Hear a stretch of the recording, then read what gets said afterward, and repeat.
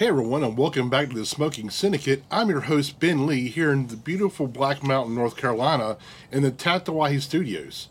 And for this review, we're going to be taking a look at the 2023 release of the Aganorsa Supreme Leaf in the Toro size. How did it do? Stay tuned to find out.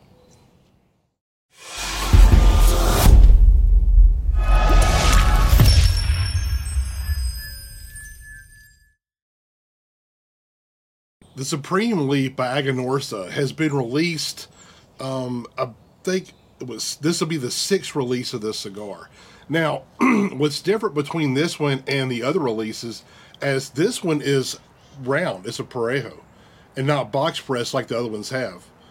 Now, they did release a Toro in 2020. So this is the one of this and the Robusto are the only two that have repeated in size. The last one that came out, with 2020, Robusto also came out in 2020, Corona Gorda in 2021, Torpedo in 2022, and then a Robusto again in 2022. Now, with this cigar, the point of this cigar from Aganorsa is it's showcasing the fine tobacco that Aganorsa grows. It's all 100% Nicaraguan grown tobacco from Aganorsa farms. And my understanding is it's mostly Corojo 99 tobacco that's in this. Now, this cigar retails for $13.99. But let's take a look at this cigar. Absolutely beautiful, beautiful wrapper on this cigar. I love the wrapper on this. It's like a nice, like golden brown color. If you see there, it has a closed foot as well. Beautifully applied cap. Just a gorgeous, gorgeous cigar. Now, this cigar is also, it's made in the Tabacos, I'm probably going to butcher this, but Tabacos Viaje de Jalapa S.A. or TAPSA, as we just call it, around the review circles. TAPSA's factory. But let's go ahead and cut it. Let's see what the pre-light gets.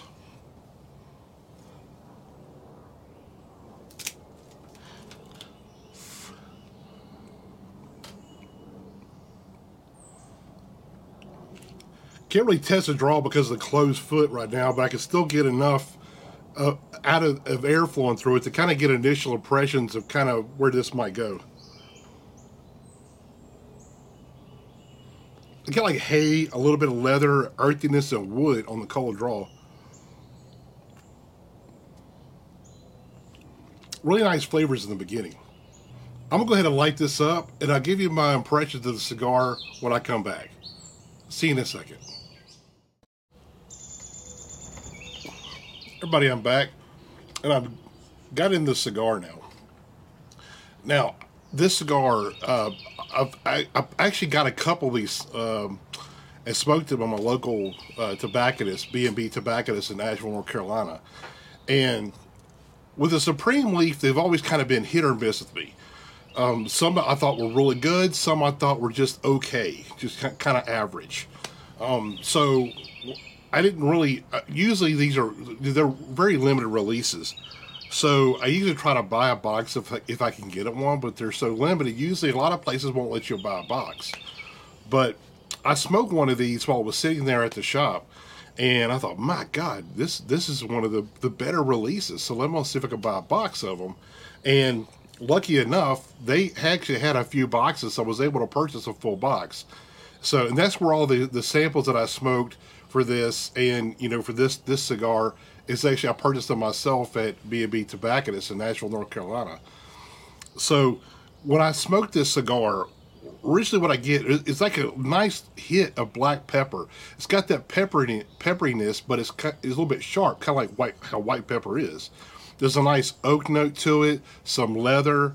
It has a sweet kind of buttery caramel note that's in there as well, along with some nuttiness. Now, when I retrohale this cigar, I actually get a little bit more of that white pepper and the nuttiness on the retrohale. Now, I would say this is medium to full, approaching full, even from the beginning, on both strength, body, and flavor, all the way through. Now, when I get about to the second third, I get kind of the same, but there's like a slight creaminess that develops with it too. It also get a nice hint of cinnamon in there as well. It's kind of just, kind of in the background a little bit, but it's a nice little added touch to it. The retrohale got a little bit more, got some woodiness in there as well.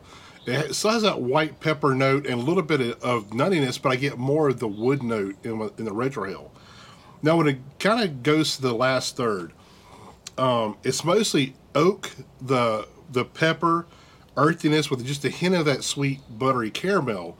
It's there, but it's kind of faded away. So I get most of the kind of the more savory flavors on the palate instead of more sweet and creaminess that I got in the middle. Now, in the second and the final third, it was still medium to full all the way through, approaching. Actually, I'll take that back. I think it kind of, to me, approaches more full-bodied, and kind of in the second third, it kind of starts ramping up. And at the end of the second third and the final third, to me, it's more, the lower end of full-bodied for me in both strength, flavor, and body as well. Now, the retrohale in the last third is mostly just that oak and pepper. And in the final third, to me, it kind of loses that sharpness for like a white pepper and goes into more of a black pepper note, which I actually enjoy more. Overall, I think this is a fantastic release by Aganorsa. And to me, I think it's, for me anyway, from the ones that I tried, I didn't get the first iteration of the Supreme Leaf, but the rest I've all tried. And to me, this is, I think, one of the best, if not the best one, to me. I love the size. It's a great size. It smokes really well. As I get into it, the whole way through, it had that nice milkshake draw tension that I always talk about that I like a lot. Really good flavors that go really well together. Really smooth throughout too. And also, I think these will age incredibly well. So I got a 10-count box. Most of the ones I've been smoking, I've just been rebuying them at B&B Tobacconists, just so I could leave my box kind of alone, because it comes in a 10-count box. And I want to see if I could just leave those that way and just age them.